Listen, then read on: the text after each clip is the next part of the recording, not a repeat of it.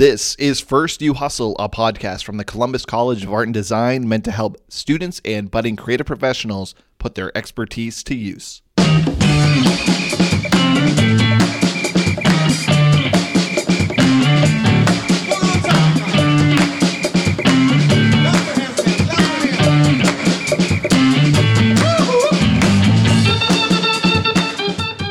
I'm Jordan Bell. Today we're talking about getting things started, that creative idea in your head or creative service you want to bring to market. How do you do that? You really need to spend time focusing on very detailed, specific steps within those big picture ideas. That's one of today's guests. My name is Elaine Grogan-Luttrell, and I'm the department head for business and entrepreneurship at CCAD. We'll go through a quick checklist of things every entrepreneur should consider when getting started. Then we'll see hustle in action. I'm Alex Bandar, founder and CEO of the Columbus Idea Foundry. And some of the lessons and best practices that has allowed a seed of an idea to sprout into a model co-working and innovation hub. And I told our first commercial realtor this was my plan, this is what I was doing. And he's a great guy, Marvin Katz. We still work together today. And he said, what's wrong with making a buck? And I thought, you know what? Nothing. And then we'll wrap up with another local designer and entrepreneur, Will Nickley, and hear about his adventures in finding design work. So this was sort of like an alternative. If we want to stay in our field, we're going to have to make up our own work for this kind of stuff and do this hustle.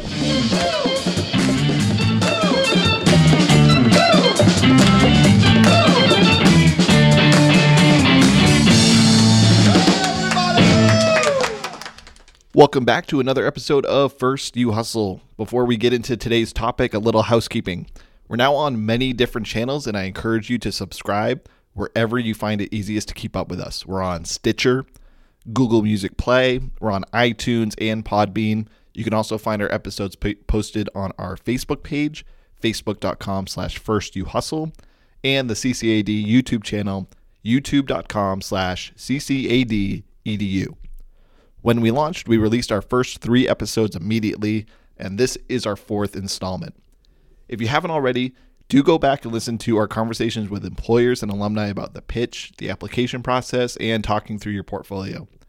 Questions or comments are always welcome, and you can use our Facebook page to send us a message. We have a packed show for you today. 3 guests are going to attempt to maybe kind of think about possibly scratching the surface on entrepreneurship, freelancing, or any other situation where you are essentially being employed by you. This topic can, and in some places is, an entire degree that you can get, an entire series of lectures or workshops all of its own, or at a bare minimum, it is at least a topic that requires more time than this single episode. Listen in, think about how you can get started implementing your creative ideas and ambition, and then use your network, the Career Services Office, classes available to you, and all of the many resources at your fingertips to drill down even deeper. To get us started, I'm here with Elaine Grogan-Luttrell, the head of our business and entrepreneurship department at CCAD, and we're going to go over 5 things that you can do to get started. Elaine, thanks a lot for joining us. Thank you so much for having me, Jordan. I am so excited to talk about this topic because I think our students have tremendous opportunities to monetize the skills that they have, and freelancing is a great way to do that. And it's also a great way to exercise some creative muscles throughout their time at school and then also beyond. So I was so excited to kind of break this down into 5 really simple things people could do as they are starting their own creative businesses, whatever that might mean to them. So the first thing is to start with yes. I think sometimes we get so worried about knowing exactly what we want to do, we forget that at the beginning of starting a business or any kind of creative endeavor, you want to just say yes to a lot of different things. That means going to the different networking events, maybe exploring potential opportunities with clients or other people you meet. Now, it also means that not everything is going to be a really good fit, but early on, especially as you're growing your business, your default answer should be yes while you figure out exactly what it is that you like to do and you want to do more of. And that's actually the number 2 tip, to be really, really clear about what you do and what you don't do. And sometimes it's easy to get distracted because sometimes opportunities present themselves and they're not exactly what we want to do. But if there's money attached, sometimes we just go ahead and say yes to them, especially early on. If you're not completely certain, it's not something you want to do. But as you continue to grow and evolve your business, it's really important that you become very clear on specifically what you like to do, what you want to do, and what you don't want to do. So that means if you're an illustrator, right, then you can illustrate editorial cartoons. Someone can ask you to do some roughs for a logo. Someone might ask you to do some medical textbook illustrations, right? And early on, you might say yes to lots of the different freelance gigs that fall into those kind of categories. But you might realize you hate doing medical illustrations and it's the worst thing ever and the editor is horrible to work with and you never want to do that again. And that's okay, right? So you become really clear on what you do and what you don't do in a freelance context. And is there some sort of listening to the market there where if the things that you ideally do want to do, you just can't monetize and you're not able to find any opportunities where you can say yes, then you should maybe lean back on the things that are saying yes? So does that affect how you maybe workshop what it is you're offering? Yes, absolutely. And the students who have taken my class know that I call exactly what you just described a portfolio career. So the idea that you can do a lot of different things, and sometimes those things are exactly what you want to do, and they're the most fulfilling thing ever. And that's your starring role in a portfolio career. But you can also have a lot of different ways to monetize your creativity with things that are not directly associated with your starring role, but maybe they make use of some of the same skills. Those are supporting cast roles, and they're really effective to give your starring role some room to breathe so that you can wait to let those relationships kind of evolve organically, because it takes a long time sometimes to monetize exactly what you want to do or to build a following or to kind of develop those client relationships. So if you can do something related to your starring role, but not exactly the same thing, that can give your starring role some room to breathe. And then the third category, of course, is production assistance work. But that's the work that's temporary, repeatable, and stable. And that's not part of your freelance career necessarily. That's your day job. We want to focus on the other stuff. Great. So say yes, but also be true to what you want to do. What's number 3? Number 3 is to get specific and then even more specific. A lot of times when I'm working with students, sometimes they'll have kind of big picture ideas of what they want to do. And then they might have an idea like, I need to form an LLC, or I need to update my website, or I need to post more on social media, right? All of those things are maybe true, maybe things you should be thinking about doing. But in order to be successful as a freelancer, you need to get very, very specific. What does it mean to form an LLC? Which form do you have to fill out with the state of Ohio? How do you have articles of organization? Is the name you want to use available, right? All of those things are kind of sub-steps within this idea that I want to form an LLC or something like that. And the same is true on social media. How often are you going to post on social media? What's the target audience? Are you going to be engaging with others or promoting posts and scheduling posts out, right? It's great to have these big picture ideas about the things you need to do when it comes to marketing and protecting yourself and managing your cash and all the other aspects of running a business. But you really need to spend time focusing on very detailed, specific steps within those big picture ideas. And that's an area where I see a lot of creative people really suffer, because it's hard to get to that level of specificity and detail, especially if some of the vocabulary is unfamiliar to you, or you're not entirely sure what this thing might be or how much time and energy you want to invest in it. And is there a signal that it might be a good time to do some legal things like LLCing? Is that a dollar amount or a client load amount? What's the signal that like, oh, this is now getting to the point that it needs to be formalized as a business? Yeah, that's a great question. When it comes to a tax reporting standpoint, anytime you're doing something in a professional capacity, that's technically formalizing it as a business. You just happen to be a sole proprietor instead of forming a separate entity type like an S corporation or an LLC. And I wish there were a magic rule that at a certain dollar threshold, you would need to form something. But really, it comes down to how much legal protection do you think you need? Because the benefit of having a type of formal legal entity structure is that you can protect your own personal assets a little bit more. Now, is that the first freelance gig you'll ever do? Probably not. But if it becomes kind of a regular thing and you have the intention of growing it or continuing to do it in a formal capacity, then you probably want to explore the pros and cons of having a separate entity or paying for your own liability insurance. Also worth noting, anytime you hire someone or collaborate with someone, that's definitely a red flag that you need to be thinking about an entity type, because those are situations where you can very quickly put your personal assets at risk. Great. Getting specific. Okay, what's number 4? Number 4, master the money. Now, those of you who know me well know I could spend the entire podcast talking about money in the arts because I love talking about money in the arts. But what I've noticed is that creative entrepreneurs struggle with 3 big things when it comes to money. The first is how to price their work or their time effectively. The second is managing irregular cash flow, because not all clients want things on a predictable schedule. And then the third thing is managing your taxes.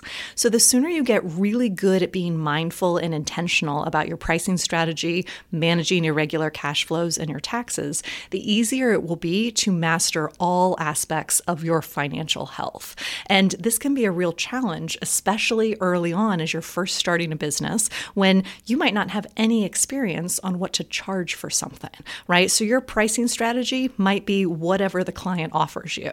But as you continue to get more experience and you continue to understand how much time something takes you to complete and the real value of what you're doing relative to your competitors and the value your customers perceive in what you do, it becomes a little bit easier to develop a pricing strategy with a bit more intention.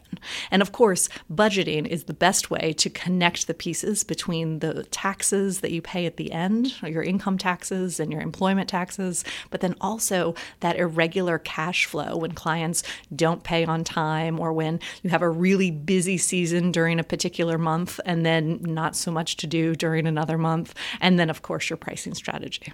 Do you have any recommendations on resources, specifically maybe for pricing, how someone can start to learn about how do you value your product?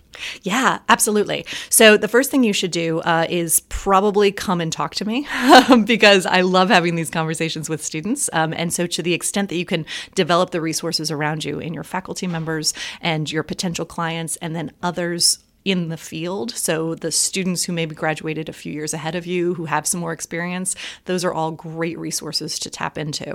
But when it comes to pricing specifically, you want to get a good sense on the costs that go into whatever it is you're doing. And we're talking about direct costs, so supplies, materials, software subscriptions, hardware, all of those things, but also your indirect costs, like maintaining your website and any liability protection you have, like we were talking about earlier with some insurance or the cost of forming an LLC or something like that. All of those indirect costs go into the cost of running your business as well. So once you have a really good handle on what costs you need to cover, that essentially tells you the absolute minimum you can charge for your work to basically cover your costs.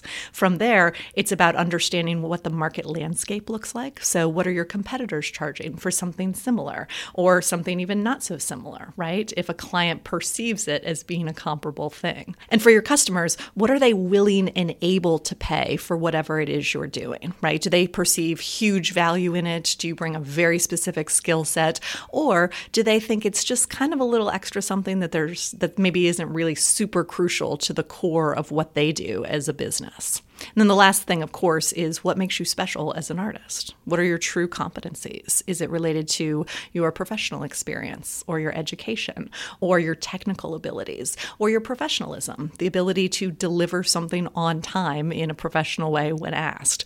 All of those things are part of your competencies, and that's where the real value of what you deliver is. So when it comes to pricing, you always want to cover at least your costs, direct and indirect. You want to have an insight into the market. So what are your competitors doing and what value do your customers perceive in your work? And lastly, what do you bring to the table? What things make you special? And how can you articulate those both through your pricing strategy and through conversations you might have with others? Awesome. So as much as you might not want to, a little financial literacy is number 4. What's number 5? Number 5 is maybe the most important, although taxes and money is probably pretty important too. Number 5 is to take time for the business. It's so easy to focus on the aspects of running a business that we love, the creative part, working in your studio, diving into a new project, updating your website, doing something really exciting that feels creative.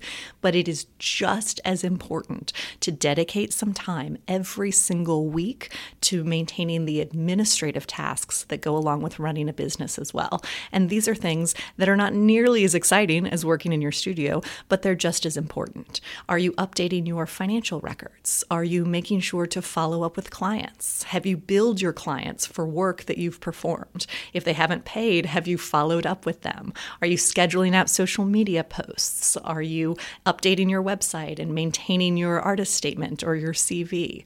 What are all those administrative things you're doing on a regular basis, and making sure that you commit time to doing them every single week means you won't fall behind on any of them.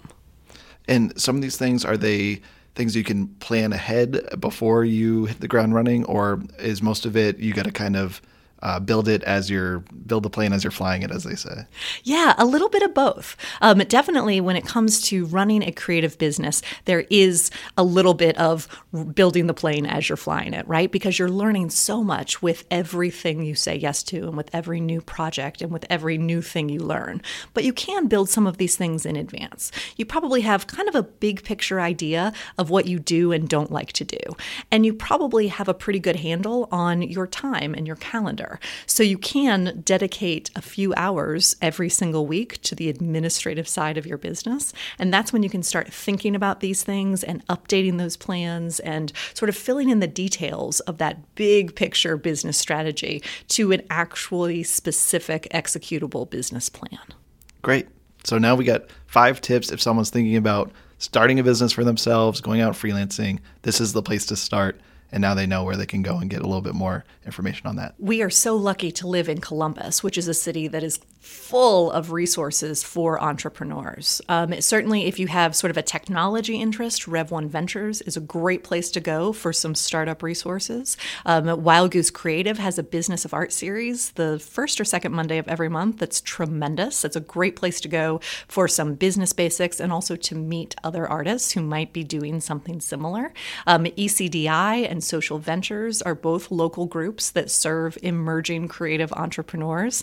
And of course, the Small Business Administration is a wonderful place to go for some basic resources as well. So all of those places can be starting points. Now, not everything you read will apply perfectly to you, but if you can get a little bit of basic information from a variety of sources, you can figure out what does and doesn't apply to your own reality. Thanks a lot for joining us. My pleasure. Thank you so much for having me.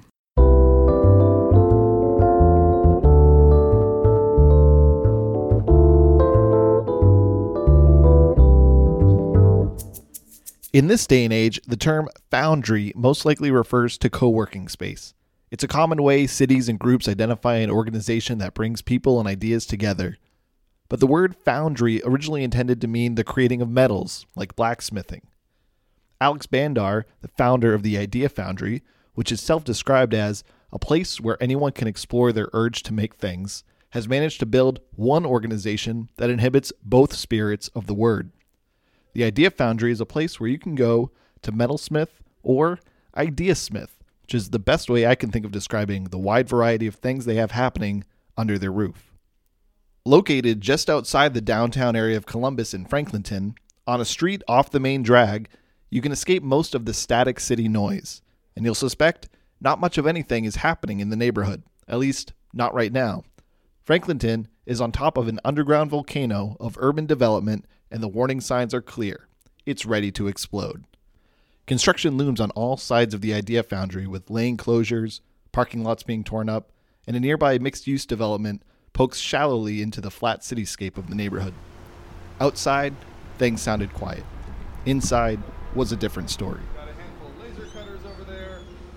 Alex took me around the Idea Foundry to give me a sense of the space. If I've ever wanted to be in a classic Aaron Sorkin walk and talk, this was my chance. Alex has energy. He's tall. He has a firm handshake that'll warmly extend with a big smile, and a voice made for public speaking. Todd Perkins, hybrid gas-electric motorcycle. I scurry behind him to keep up as he walks me through the first level of the building, mostly co-fabbing space where artists can reserve tables by the day, week, or month, and metalsmith, woodwork, or do digital projects as well. Going from the shop space, we duck into a classroom with digital design equipment, down a hallway with offices, we're briefly outside, and then it's up to the next level. There are long benches and tables that are filled with people and their laptops. It's unclear whether they are working together or independently, but either way, they are definitely co-working, out in the open, next to a stage area which will later host a fashion show that night. Around the corner, 2 caterers wait outside a boardroom seminar-type space where currently the dress code is all business. In each nook is a station, and likely a person, whether there for co-working or metalworking, woodworking, 3D printing, creating video games. There's even a space to leash your dog while you grab your coffee in the cafe. The place is busy. It's diverse with ideas, spaces, and equipment, the common element being the drive and energy to create. From the outside, tall grass pokes through the concrete, and you don't have to wait long to cross the street. When you enter the building, you'd think this all sprang up overnight, but you'd be mistaken. I deeply underestimated how long this marathon would be. I joke, Willie Nelson was a 20-year overnight success. We're a 10-year-old startup, and only after we gained success in the last year or two, and people notice us, oh, wow, yeah, you guys really blew up. No, it was a 10-year slog, and now we're only still just coming into our own. As impressive as the space and people that occupy it may be, this all had to come from somewhere. Alex talked about how the concept hit him, and then, more importantly, how he worked to make it happen. So I was that geeky kid who was inspired by visions of sci-fi movies where robots could do our bidding, machines made nearly anything we wanted automatically, and software was more than just a fancy Excel spreadsheet. It could actually do some decision making for us and be a little artificially intelligent. And with that suite of interesting resources, humans can be freed up to be purely ideators. I think we're very bad computers, but we're pretty good thinkers. So the more that lets us just say, make that happen, I think the better off all of us would be. The more innovation will flower across the planet.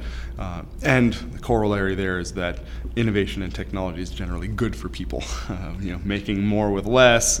So went to school for 100 years and studied all the things, and eventually settled on materials science and engineering. Was really interested in making new materials because it occurred to me that you can design a 10-mile high skyscraper or an airplane with a mile-wide wingspan, but you can't build it because it just breaks.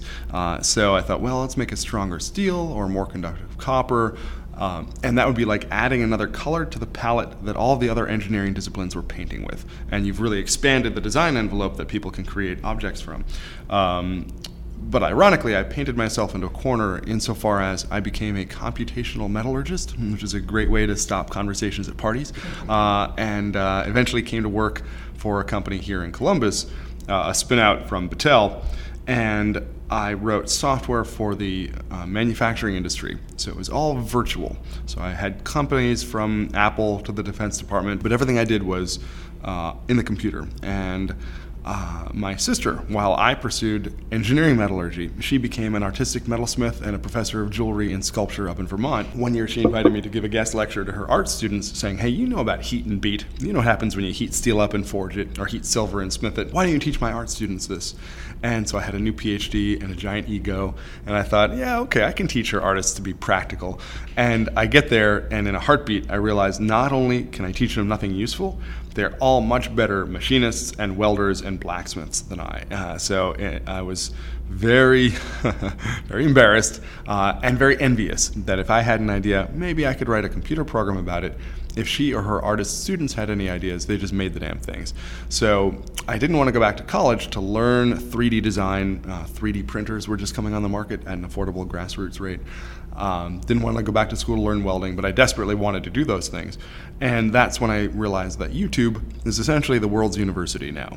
You can learn nearly anything from art history to artificial intelligence, all for free, legally. And open source design software meant you can design things legally for free. Digital prototyping resources like laser cutters, 3D printers, computer controlled routers make making easier, so you don't need to apprentice for years like my sister did before you can create something of value. And crowdfunding means that if you've got a camera on your cell phone, a halfway decent sense of humor, and a good idea, you can pitch a 3-minute video to the world, and the world will reward you. This has been a very heartening reality to know that a good idea actually can gain traction if you get the word out. So the only bottleneck to actually taking an idea out of your head and holding it in your hand against that backdrop of free information, free design tools, digital resources that make things for you, and crowdfunding, is access to those tools, access to a friendly and talented community of people to help you turn the crank on that whole process, how to use them, and then a clubhouse to call your own. And I think that's the heart of any makerspace, certainly the heart of what we do here.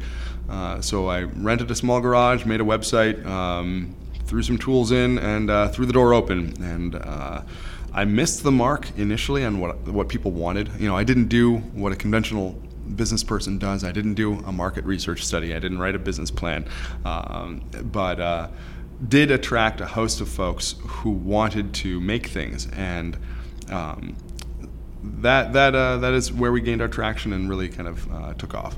What were the things that clued you in on what it should be once you opened? Yeah, so originally I really wanted to be the center of a ring of schools, K-12 schools that didn't have machine shops, welding shops, wood shops, or the modern incarnations, laser cutter, 3D printer. But 10 years ago, the maker movement wasn't on the radar of the K-12 community. Our shop was insufficient. It was hazardous, dark, dusty, dangerous. So the educational angle wasn't working, but the small business and creative community said, we want a clubhouse, we want to hang out and congregate and share tips and tricks. So thankfully, just by advertising and by getting the word out, we'd attracted a blacksmith, Adlai Stein. He was actually a paralegal at the time, but has been an amateur, and I mean that in the affectionate definition of that word, blacksmith for 20, 25 years. So he wanted to teach blacksmithing. He wanted to bring his equipment. We had a jeweler who said, hey, I want to teach jewelry classes. Had a person who did welding. She came and said, hey, I want to teach welding, and I want a space to weld as well. So once you raise your flag and say, this is where you make stuff, I think you attract people who are talented, disciplined, sociable, want to pay it forward. And it was a no-brainer to say, okay, what do you want to do here? Let's make that happen. How do you figure out if what I'm doing is needed? Well, first off, will people pay you for it? If no one's paying, then you have to ask whether you're providing a value. And about 10 years ago, I thought we would be an educational 501c3, and I told our first commercial realtor this was my plan, this is what I was doing, and he's a great guy, Marvin Katz. We still work together today, and he said, what's wrong with making a buck? And I thought, you know what? Nothing, especially if you're effecting a socially forward mission in an economically sustainable manner, you win. So we said, well, let's make this a for more than profit, a social enterprise or a business with heart, and offer affordable skills and resources and services to pretty much anyone. And if people are paying, then we'll expand that service. So there is a kind of microcosm of a free market economy happening under our roof. If people aren't paying for us, then we're not providing a service they want. So we better figure out what they do want. And social media, frankly, allows us the capacity to have these vast two-way conversations. And we can talk to 1,000 people, and 1,000 people can talk back to us. So we have our ear to the ground in that regard. But honestly, it's a small minority of folks who proactively say, I want this. I think more the public reacts to what we want to do, and increasingly we have the confidence to say, you know what, I think this will sell. I think drone races are great. No one asked us if we wanted drone racing. Like the Steve Jobs model, I think the market doesn't always know what it wants until you show it. Let's talk about acquisition, because I really want to get into the nuts and bolts of someone that's like, all right, I want to do this. I think people need to know, when do you jump, and then how far do you jump? Yeah, so often people come to us and they say, hey, Alex, I want to make a makerspace like you did. And I said, no, you want to do it a whole lot smarter than I did. And I'm a socially liberal guy, bean-eating Yankee from Boston. I'm actually quite conservative financially, so never really wanted to spend a buck I didn't have. And as an engineer with a very niche degree in computational metallurgy, I was lucky to have a pretty secure and pretty high-paying engineering job for about 10 years. And I could take my disposable income and pump that towards rent, buy a few tools. It certainly wasn't enough to really capitalize a grown-up business, but it was enough at least to give us some breathing room that we could pay the rent, pay the utilities, and maybe buy a used tool every couple of months, and then see how that engaged with the market. Were people using it? Were people paying to use it? Were people paying to take classes? So we grew very incrementally, and only when I knew there were people who wanted to use a new resource, then we would buy it. And sometimes we would do our own micro crowdfunding campaigns. So if we wanted an expensive plasma cutter, which is a way to cut steel or metals with superheated air, a new one was about $2,000. And so I asked all of our community, and maybe we had 60 or 70 members at the time. So would anyone pay me $100 for 10 hours of use on this? And once 20 people said yes, and we bought it. So, and they effectively prepaid the use of the tool. So that's a very slow and conservative way to do it. And if you aren't capitalized, if you don't have a big investment chunk or a big loan, or money saved up, I do recommend that's a safe way to go because you have time to pivot if things aren't working out. What we provide for our members is a low barrier to access and entry, insofar as if someone wants to create a business where they're making really special pens out of metal and resin, which is what Chris Cannon of Cannon Pens does, he didn't have to buy all of his own vacuum equipment, casting equipment, metal cutting equipment. He could use ours for a low monthly membership fee. So we do represent a kind of distributed, shared investment of capital. So we have maybe 400, 500K worth of equipment that we rent out for about $100 a month. So that's an easy way for someone to come in, see if they can make a few products, see if they can sell them, and then once they have a market base, once they have a product, once they have a business, then they can decide, okay, now I'm comfortable taking a loan out for $50K over 4 years to buy my own laser cutter, to do my own engraving or things like that. And we've seen this happen. 3 or 4 different people have bought their own multi-tens of $1,000 laser cutters after using ours for a couple of years. And as a result, one of the laser cutter companies, Trotec, gave us a big discount on ours because they said, hey, we appreciate the good word you're spreading and evangelizing this culture of kind of democratized entrepreneurship. Who were some of the people that you turned to early on to help you get going? That's a good question. This was an entirely grassroots, bootstrapped organization. By that I mean I started it, sought out friends, volunteers, and members. Quickly, about 20 to 30 core people showed up within the first 3-6 months of advertising on Craigslist. And those folks really, it became a kind of social club as well as a burgeoning business and a community workshop. So gotta say, it was our community of volunteers and members for 6, 7, 8 years. And then thankfully about 5 years back, we met Casey McCarty and Matt Hatcher, who came on as volunteers, but quickly distinguished themselves way above and beyond what any person would rationally volunteer. And Casey is now our chief operating officer, and Matt is our chief facilities officer. So 2 of my dearest friends have now become our officers in the business. What would you say the biggest, hey, don't do that would be? I'm not sure any don'ts come to mind, but some do's do come to mind. So do make a very clear-eyed, cold, hard business plan. Really do ask yourself, what are my products? How much can I charge? How much do I realistically think the market will buy? And there are a lot of traps where people will say, there are 1 million people in Columbus. If only 1% of them buy my product, and that's a little bit diluted. Do look at how much time you can spend on a side business or a full-time business for, let's say, 2 years, 3 years, realistically, before getting burnt out or losing friends and family and intimate partners. Really appreciate you. Oh, my pleasure, taking Jordan. the time. This was lots of fun. Along the tour Alex gave before our conversation, I met Will Nickley, a member of the Idea Foundry. We sat down to discuss how he utilizes the organization and how his career path has unfolded over the past decade. Idea Foundry is a great base of operations for me for a number of projects I'm involved with. As an industrial designer by profession, first and foremost, Idea Foundry is a playground because there are a lot of great tools here that let me create prototypes and supplementary material for the contract design work that I do. Safety Third Racing is a drone team that I started out east when I was living with my wife near New York City. I teach classes for Safety Third Racing here at Idea Foundry on how to build and design racing quadcopters using virtual reality to pilot them. It's a lot of fun.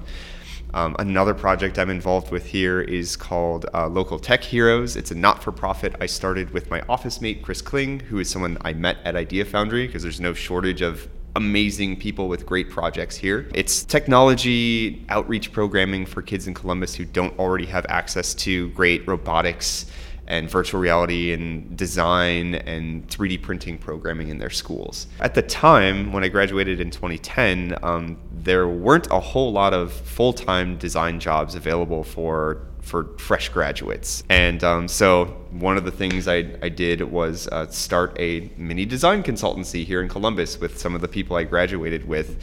And we did everything from actual traditional industrial design work to like web development and advertising, like Photoshop jobs. I mean, really anything that people needed us to do that was remotely related to design skills that you might pick up in school. So this was sort of like an alternative. If we want to stay in our field, we're going to have to make up our own work for this kind of stuff and do this hustle. If you can't find an internship or a full-time position that is exactly what you want, certainly go out, find a job that will pay the bills, but start looking for someone who needs help or some business in Columbus who could benefit from the skills that you've learned in school.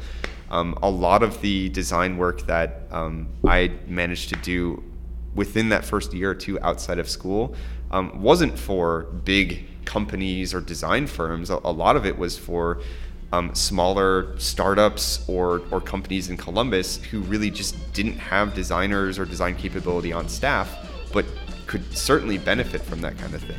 It's not called the hustle for nothing. There are tons of considerations when putting your ideas into practice, and it all stalls out if you don't first organize and put in the immense amount of effort needed to get going.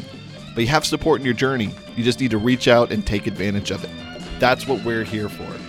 Thanks for tuning in, and again, subscribe to one of our channels, Stitcher, Google Play, iTunes, Podbean, Facebook, or YouTube to keep hearing advice on how to launch your creative career. Take care. Our theme song, Mr. Boogaloo by the Juanitos, Creative Commons license from the Free Music Archive.